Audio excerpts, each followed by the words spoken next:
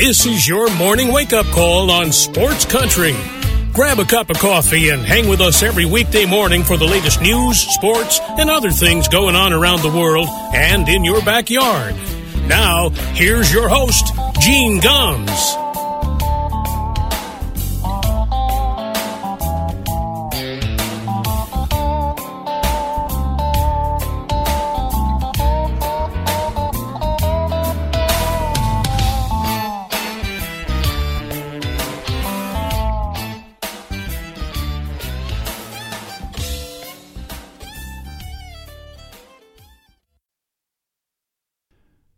Well, good morning, everybody.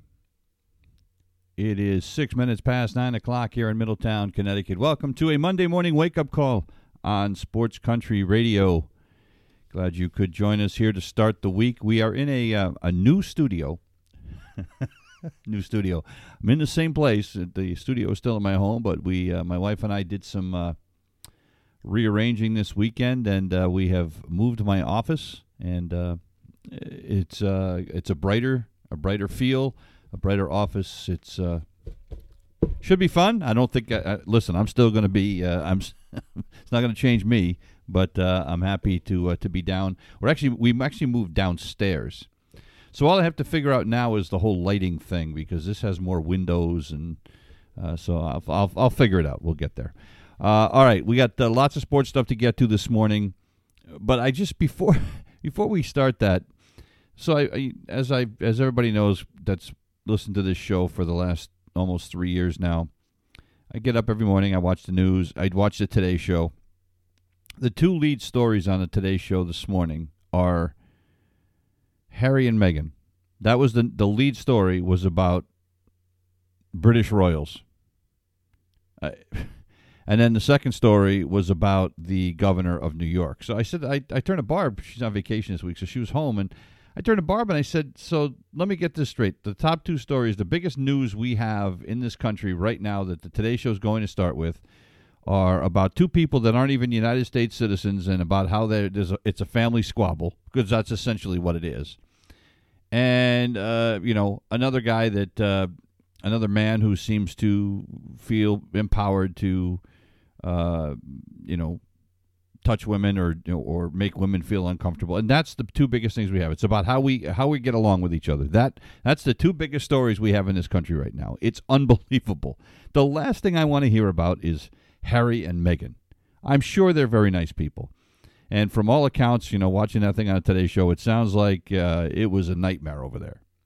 I mean, to the point where people in the royal family were actually worried about how dark their baby might be, because Meghan Markle has, mixed parentage. They were worried that the kid might be too dark. Really? So that's what we're going to lead with. And then Governor Cuomo in New York, who just doesn't get it, and they're going to make him resign. I think it's just a matter of time. He's adamant that he's not going to. But I in this day and age, I don't know how you survive this stuff. But I guess the good news is that Today Show didn't lead with the coronavirus this morning. I guess that's good. Matter of fact, I think it took them a half an hour to bring up the coronavirus. So progress, I suppose. So all right, let's get to sports. It's just crazy. This whole thing with Prince Harry and Meghan Markle. Why are we spending so much time on that? I said to Barb, I don't get the whole fascination with the royals thing here in the United States. We fought a war 240 years ago to get away from these people. Seriously, we fought the Revolutionary War to separate ourselves from the British monarchy. Except for whatever reason, they just seem to absolutely fascinate us. I don't get it. I really don't. All right, sports. Women's basketball. The Big East Women's Tournament going on, and as expected, it has been a cakewalk for the UConn Huskies to this point. They won their first game on Saturday by 36 against St. John's, and yesterday they beat Villanova by 45. So, situation normal, you might say. It's just crazy. The separation in women's basketball. There were a lot of really good games in the first and second round in games that did not involve either Marquette. Or actually, even the Marquette semifinal on Sunday was a good one. It was a 5-point win over Creighton. But other than that, the games are all blowouts. Unless it was like an 8-9 game or a 7-10 game. Those games are all at least competitive. But, UConn's going to play Marquette tonight at 8 o'clock on FS1 for the Big East Championship. They're going to win it. It's no question. It's going to be their 27th conference title since Gino Auriemma came there. And, ho-hum. They win yesterday 84-39. Krista Williams, great game for UConn, 26 points, and played absolutely stupendous defense. And this is where the game was won. You can say whatever you want about how the UConn women can score a ton of points and they've got all this talent. The best player for Villanova is Maddie Siegrist. Maddie Siegrist, in the game before the semifinal, in the quarterfinal game, had a 30-point, 11-rebound performance against Villanova. 30 points and 11 rebounds. Over DePaul. Kristen Williams guarded her yesterday. Maddie Siegrist had 3 points and 4 rebounds. She shot 1 for 10. The UConn defense was spectacular. Kristen Williams helping out down on the post, double teaming, just moving, just a pest. And she was unbelievable. So 26 points for her. She shot 11 for 17. Paige Becker's a ho-hum game for her, 18 points, 3 rebounds, 8 assists. Olivia Nelson-Adota, 13 points, 7 boards. UConn out-rebounded Villanova 47-24. Villanova scored 3 points in the second quarter. That's all you need to know. It's just crazy. So they will be crowned the Big East champions tonight, be the number one overall seed in the tournament. And then it's going to be like, please, can we just get to the Final Four? And so UConn will have some kind of competition. Because it's just boring. It's boring. The UConn men finished off their regular season over the weekend as well. They wiped Georgetown out 98-82, and it wasn't that close. James Bouknight, another ridiculous game, 21 points, which it was, by the way, was probably his last game at Gampel Pavilion because I will be absolutely shocked if he comes back and he doesn't go into the NBA. He's going to be a lottery pick in the NBA. But 21 points on senior night, and they crushed Georgetown. They are the hottest team, one of the hottest teams in the country right now, with the exception of, I think the hottest team in the country right now might be Michigan State. Michigan State beat Michigan over the weekend, the number 2 team in the country, after Michigan had beaten them the game before. And they came back yesterday and beat them up pretty good. And Michigan State has also beaten the number 4 and number 5 teams in the country over the last couple of weeks. So, there is no doubt that they are probably the hottest team, but UConn's right up there. UConn right now be the number 3 seed in the Big East tournament, which begins on Thursday. UConn will have a bye in the first round. They are at least going to have a chance to rest their guys a little bit. And, and then we'll see. Then it's going to be perhaps Providence College. I would guess that would probably be their first opponent in the Big East tournament. And it could be setting up a semifinal game against Creighton, a team that they played very well. They lost to them in overtime. And that'll be fun to watch. A lot of fun to watch. So that's where we're at as far as college basketball goes. One other interesting thing, talking about college basketball, the WNBA. Now, normally when you use up all your eligibility and you want to go into the draft, you don't have to declare that. You're just eligible for the draft. But now, if you are draft eligible, and in the WNBA is a little bit different because in the WNBA, you have to actually finish school or be 22 years of age before you can get drafted. There's no one and dones in the WNBA. Now, you could make a case that, if the WNBA or if a women's basketball player, let's say Paige Beckers for UConn, who was, the player of the year in the Big East, is going to be one of the maybe the player of the year in the country, or at least in the top 2 or 3. If she decided after her freshman year she wanted to join the NBA or the WNBA, and she wanted to change things, because right now she wouldn't be eligible under WNBA rules. If she decided to sue the WNBA, I would be willing to bet you that is a case that she would win.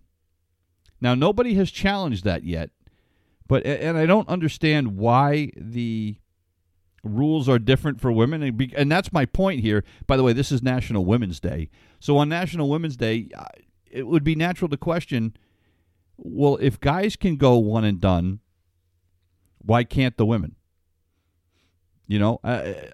I'm just curious. They have strict rules for underclassmen entering the draft. Now, it might be where the courts could say, well, the WNBA is a private corporation, and they have the right to say who does or does not become a member of their organization. However, look at what happened with the Boy Scouts. We now have females in the Boy Scouts, right? Look what's happened to a lot of exclusive male clubs where women have sued for the right to join a all-men's club and have won. So it makes you wonder what would happen if somebody actually challenged that. Nobody has yet. But anyway, so the league has now said that for a woman to be considered for this season's draft, they have to actually opt into the draft. They have to tell the WNBA they want to be drafted within 48 hours after the end of the National Women's Basketball Tournament. If the women's playing in the Final Four, they have 48 hours after the last game to let the league know. In the past, like I said, if you've run out of eligibility, you're automatically entered. What's changed things, I think, is because the NBA or the NCAA has given players an extra year of eligibility because of the coronavirus pandemic. So one of the reasons why, for instance, Sailor Poffenberger, a freshman at UConn, joined the team mid-season. She graduated high school early, came to UConn in January, and has actually appeared in a few games. And the reason that she did that is because it doesn't count against her 4 years of eligibility. The NBA has given everybody a pass. So, if you're a senior on a team this year and you decide you want to go to grad school, theoretically you could stay at that school and play another year, which is why the WNBA, I think, is telling people they have to opt in. Because just because you're a senior, it doesn't mean that you necessarily are going to be wanting to go to the draft. You might want to play another year in college. Who knows? I saw that yesterday. It was kind of like, well, that's interesting. But I'm still waiting for the day, and I don't think we're far away from it, where there is going to be a woman who will challenge that. I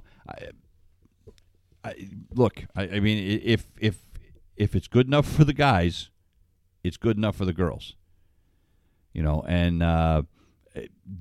Frankly, with the disparity in women's basketball right now, where the difference between the haves and the have-nots, I think it would be devastating to women's basketball if that happened. I just don't know if there's enough talent across the board to get away with it, where it seems they're able to get away with it in men's college basketball for whatever reason. So, all right, baseball. The Boston Red Sox yesterday. Again, we don't want to get too carried away. We know it's preseason. Garrett Richards made his second appearance of the spring for the Red Sox, and he was not good. 2 innings, 3 hits, 4 runs. He walked 4 guys. He struck out 2. This guy is having a hard time finding the plate in his 2 outings. And again, we don't want to push the panic button. It's 2 outings. He's pitched, 4 innings. So let's not go crazy. However, he's faced 22 batters this spring. 12 of them have gotten on base. 6 of them have scored. He's walked 6 guys and struck out 3 in spring training. All right. So, and this is a guy who right now is projected to be your number 3 starter. If you are the Red Sox, it's a little bit concerning. Now, Alex Cora said he's not worried about it. The good news is that Richards came off and he was healthy, and I don't care. Here's what I know. His next outing, there needs to be some progress. I mean, they ramp these guys up, so you would think, coming up here in 4 or 5 days when he pitches again, it's going to be a situation where he's going to now be looking to go 3 or 4 innings because guys are starting to stretch themselves out. And if there's no progress made and he's still kind of doing what he's doing now, if you're the Red Sox, you got to be really worried if this is your number 3 starter. And on the other side of the ledger yesterday, Charlie Morton pitched for Atlanta, and as Pete Abraham pointed out in the Boston Globe this morning, Charlie Morton was a guy that a lot of people thought the Red Sox would try to sign. He was only looking for a 1-year deal. He's a guy that's got ties to New England. He went to high school here in the state of Connecticut. So, there was a lot of thought that the Red Sox would be in on him. Well, they weren't. He signed with the Atlanta Braves, a 1-year deal for $15 million. Now, again, it's $5 million more than Garrett Richards. And I don't know if that $5 million was the difference or not, but Charlie Morton yesterday goes out and throws 3 innings, strikes out 3, walks 1, 2 hits, no runs, and that's what $5 million will get you. So, and the other part with Richards, and this is the reason why we need to not push the panic button as much as I'm displeased with what we saw yesterday, is we have to understand that over the last 3 seasons, this guy has only made 29 starts. It's a guy that, had elbow surgery, missed some time and is working his way back and, spent last year in San Diego's bullpen and didn't pitch a lot, didn't pitch in high leverage situations. And so this is a guy that is still trying to work his way back. So we have to take that into consideration. But it's still, if you're the Red Sox and this is your number 3 starter, you're worried. Now, conversely, let's look at Erod, right? Eduardo Rodriguez didn't pitch at all last year because of the myocarditis after contracting the coronavirus. So he makes his first start in over a year and throws 2 2/3 innings in his first start. And was great. So he struck out 2. He gave up a run and a couple of hits, but he looked sharp. Garrett Richards looks lost. That's the difference. So, so if you're the Red Sox, to me, your search for starting pitching can't be done. And I don't know what's still out there. I was, to be honest with you, I was hoping the Red Sox would take a run at Jake Odorizzi. Well, that hope went away this weekend. Odorizzi signed a deal with the Houston Astros. And he will step into the Astros rotation, especially with their ace Framber Valdez fracturing a finger on his pitching hand. Don't know how long he's going to go out or be out, but Odorizzi signed a 2-year deal with an option for 2023. Don't know how much money it was for because it hasn't officially been signed on the dotted line yet, but it is happening. So, this is a guy that pitched well for the Rays for 4 years, pitched pretty well for the Minnesota Twins, and I was kind of hoping Boston would take a run at him, but those hopes have been crushed. I watched the Yankee game yesterday, or a good portion of it anyway, and we'll get to that in a second. The other Red Sox thing I wanted to get to is Xander Bogaerts. They're hoping that they might be able to have Bogaerts back in the lineup for the first time this spring by the weekend. However, it will be as a designated hitter. He is still dealing with a sore shoulder. Now, they're saying there is nothing structurally wrong with the shoulder, that it was the fact that he wasn't able to train properly in Aruba during the offseason because of the coronavirus pandemic. And so when he came out and started trying to throw in earnest, that he strained the shoulder a little bit. And they said, look, that, they were proactive about it. As soon as he noticed the soreness, he told them, and they shut him down. So, but again, if you're the Red Sox, let's hope this isn't something that becomes a nagging problem all season long. Now, one of the other things the Red Sox did as some insurance, they signed Danny Santana over the weekend. He's going to make $1.75 million if he makes the team, and there's another $1 million in incentives. And if he opens in AAA, he gets $100,000. But this is a guy that could be helpful. Now, he had surgery on his right elbow, a UCL repair in his right elbow in September. They didn't think he was going to be ready until the end, till late March, so he probably won't be ready for the start of the season. But this is a guy that in 2019 for the Texas Rangers had 57 extra base hits, played 130 games, started 7 different positions. He's a guy that can play shortstop. They have Kike Hernandez that can play shortstop. So they have options if Bogart's not ready. But let's hope this isn't something that becomes a chronic problem this year. One other note from yesterday's game, by the way, Matt Barnes pitched. His first appearance of the spring looked really good.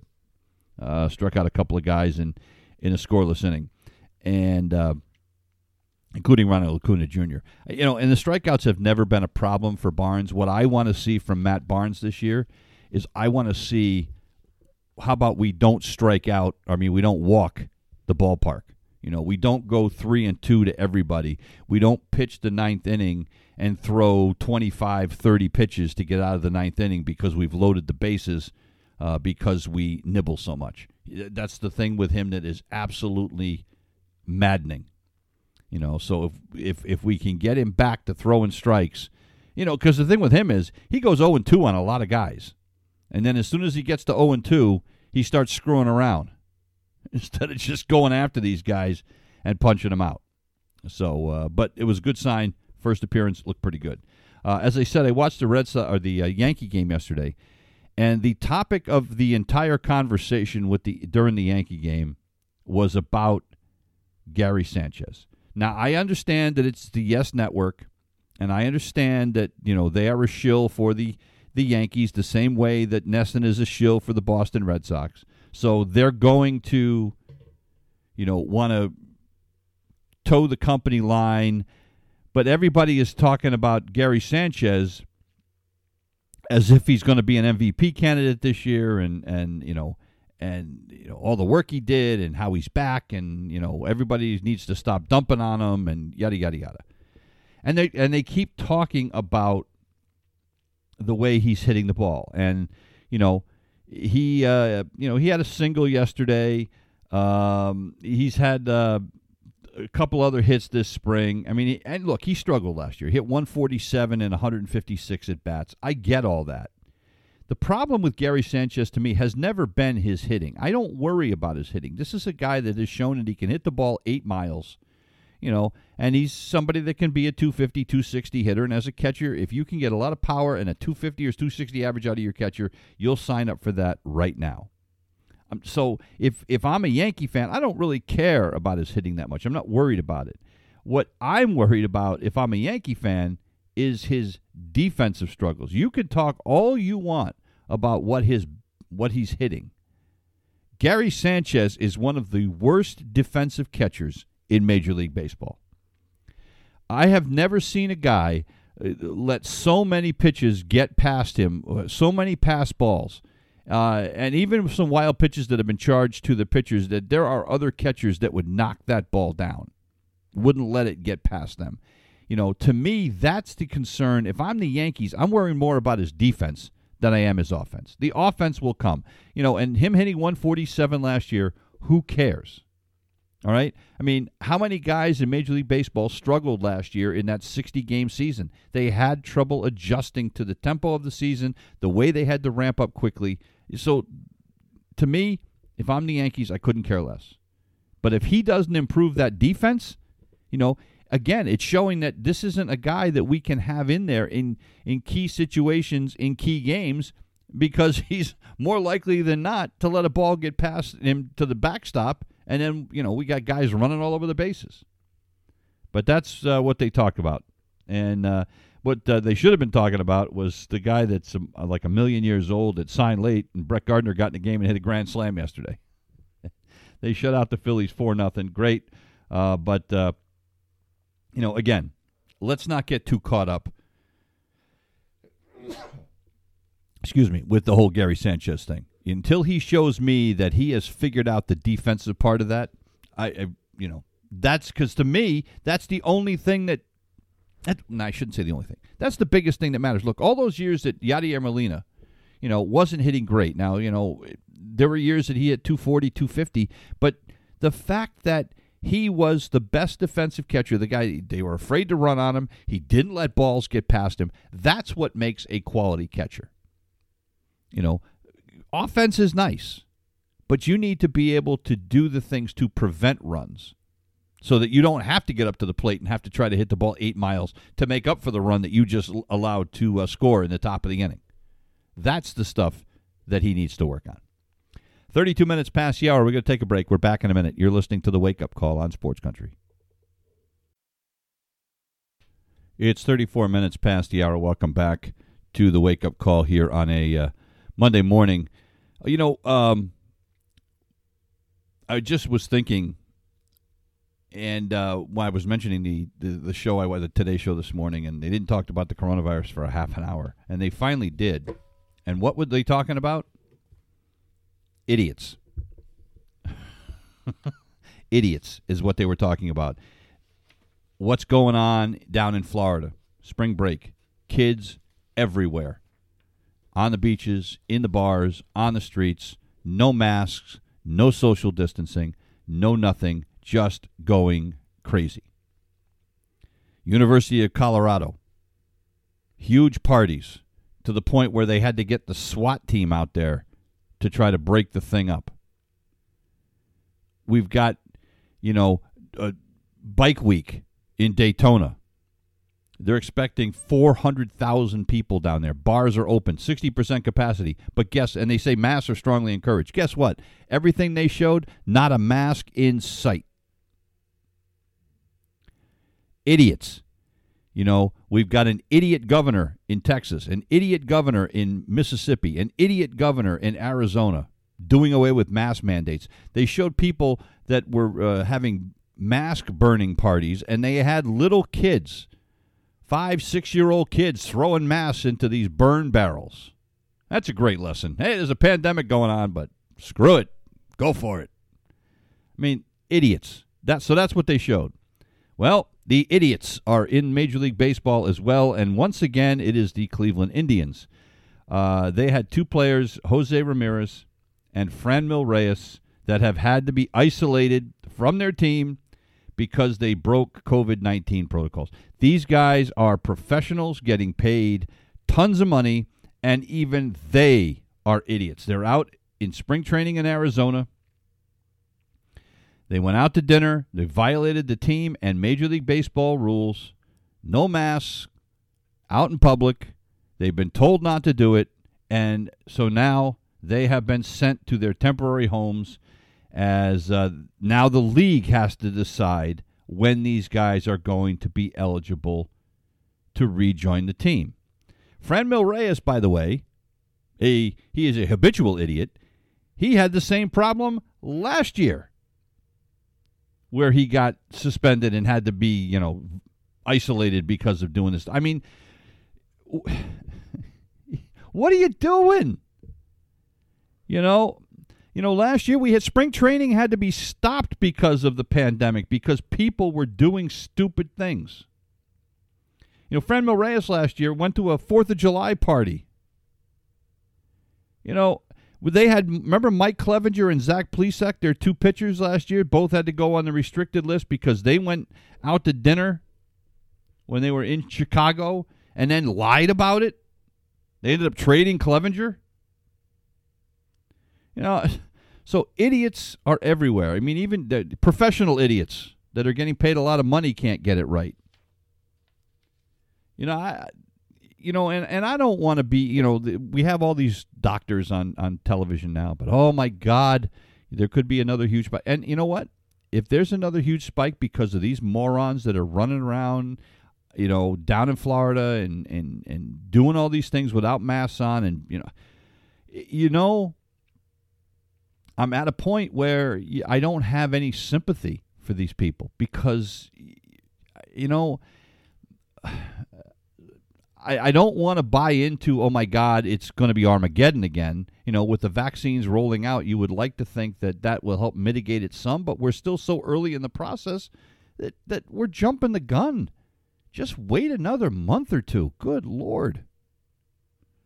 But, yeah, so the idiots are in Major League Baseball as well. By the way, I'm getting my vaccine shot on Saturday. And it's really weird. Up here, I don't know if it's the same around the rest of the country. I suppose, I imagine it is, because I've seen a lot of things on the national news about people saying about how difficult it was to get the vaccine. I got an appointment in a week. I mean, it was a week away. I mean, it wasn't like, I had to wait 6 months to get in there to get my shot. I signed up, and I had an appointment within a week. And by the way, it's a quarter of a mile from my house. I don't even have to go anywhere practically to get it. So, and that's my point, I guess, is just, it's not that difficult. Just be diligent. And if you wait another month, maybe we're at, maybe half the country. They're saying that we're getting 3 million shots in arms every day in this country. Well, if that's the case, and I assume that means a combination of first and second shots. But if that's the case, we're only a month or two away from getting to a point where we can get that herd immunity they said we need. The president is saying that he thinks we'll have enough vaccines to start getting shots in the arms from everybody that wants one by May. Not that far away, but, here in the United States, don't take away my rights. All right, let's get back to real sports. I did not watch this yesterday, but Marcus Stroman made his second appearance of the spring for the New York Mets. It didn't go as well as his first one. His first time out, he pitched a couple of scoreless innings, but he went 3 innings yesterday, struck out 2, gave up 3 hits, walked a guy, gave up a couple of runs, but it was really hard to gauge. I saw highlights of this. It's really hard to gauge how good he was because the winds in Florida were blowing 35 miles an hour and gusting. I mean, honest to God, they showed the highlights and the flags were straight out, and it was not like a light breeze. And Stroman even said after the game, he threw 52 pitches. He said after the game, he said, that balls that were supposed to be sinkers because of the wind weren't dipping. And they became kind of more like two-seam fastballs, and they would break a little bit, but they weren't breaking and diving the way that the sinker's supposed to. So, he said it was kind of crazy. But and as far as the rest of the Mets go, Aaron Loup made his second appearance of the spring for the Mets. Looked pretty good. He looks like he's going to be a valuable piece in that bullpen. It ended up in a 4-4 tie. Who really cares? The biggest thing, I guess, if you're the Mets, that you're a little concerned about. Jeff McNeil played third base yesterday, made 3 errors.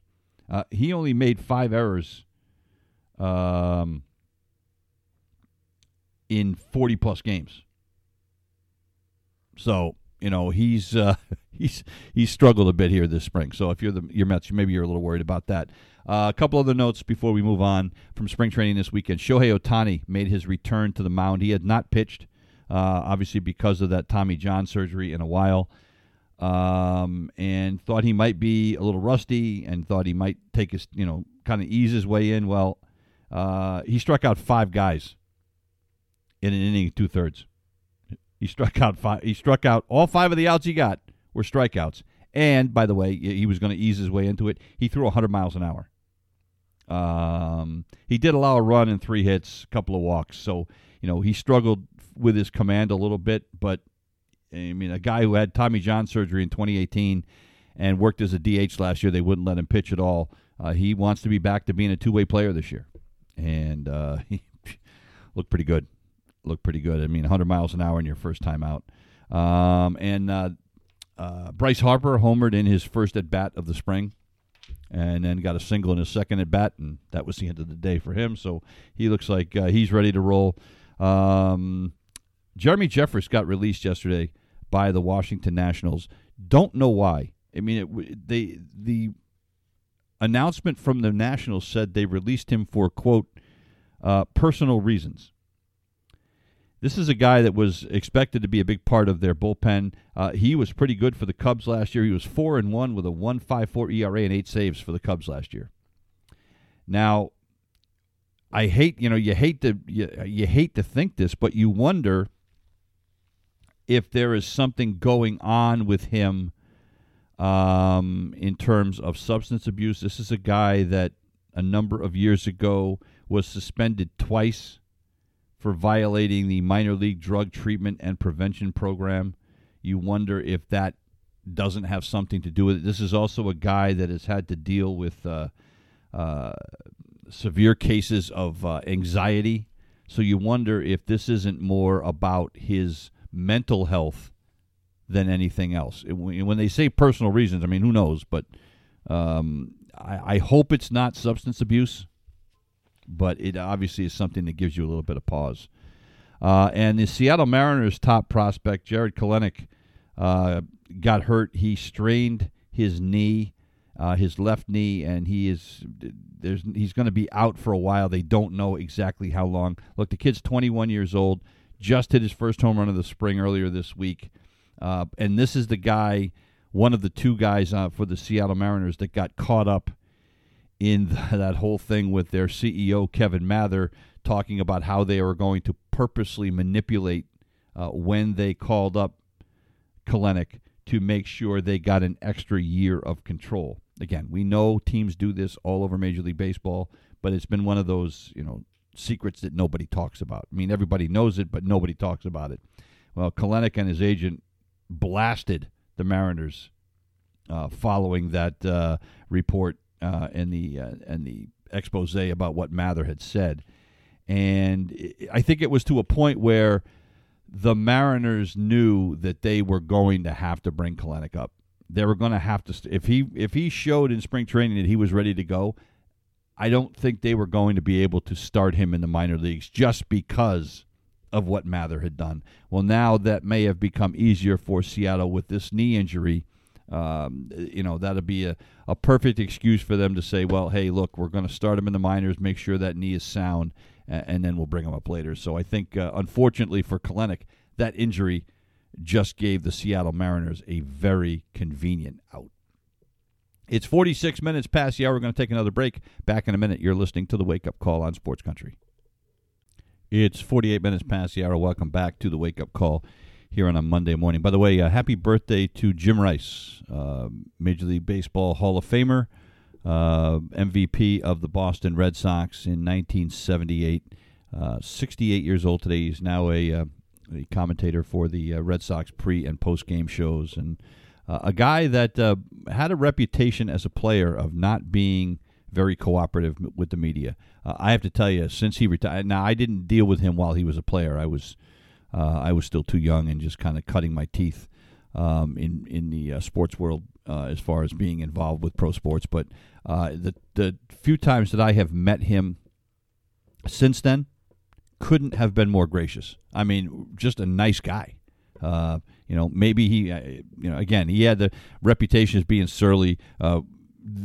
But in Boston, unless you're kissing somebody's ass in Boston in the media, and forgive me, I have some friends in the Boston media, but it has seemed to be the case in Boston where if you're not sucking up to these guys, or you're not like ready to go have a beer with them, some of them take it personally. I mean, look at the trouble that Ted Williams had, the trouble that Carl Yastrzemski, often contentious relationship with the media. So, and it's like that in a lot of big cities. Same problems in New York with some guys. So, but he couldn't have been more gracious in the times I've met him. So happy 68th, Jim Ed Rice. Boston Bruins, tough loss yesterday. They lose 1-0 to the New Jersey Devils, and right now this is a Bruins team that is struggling to find their offense, struggling to find ways to win. Kyle Palmieri, with the only goal of the game, with about 4.5 minutes to play, beats Tuukka Rask, and the Bruins can't score. The Bruins had 40 shots on goal, 40, and couldn't get one past Scott Wedgwood. And this is a Jersey team that had lost 5 in a row, but it's also a Jersey team that has owned the Bruins this year. I mean, the Bruins have been one of the best teams in the NHL, and yet they are 0-3-1 against this Devils team. The Bruins have now lost 4 of the last 6 games. They went from having the most points in the NHL to being in 3rd place in the Eastern Division, right now putting themselves in a position, if they don't start playing better, they're going to be middle to bottom of the pack when it comes to the playoffs. Now, this team has a lot of talent. I mean, you don't have guys like David Pastrnak and Brad Marchand and, et cetera, and not score goals. It's going to happen. But right now, they are in a major funk.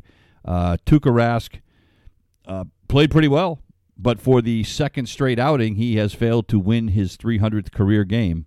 He lost a 1-goal game the last time out. So if you're the Bruins, got to be shaking your heads right now. And they have to play an Islanders team on Tuesday, and the Bruins have lost all 3 meetings against the Islanders this season.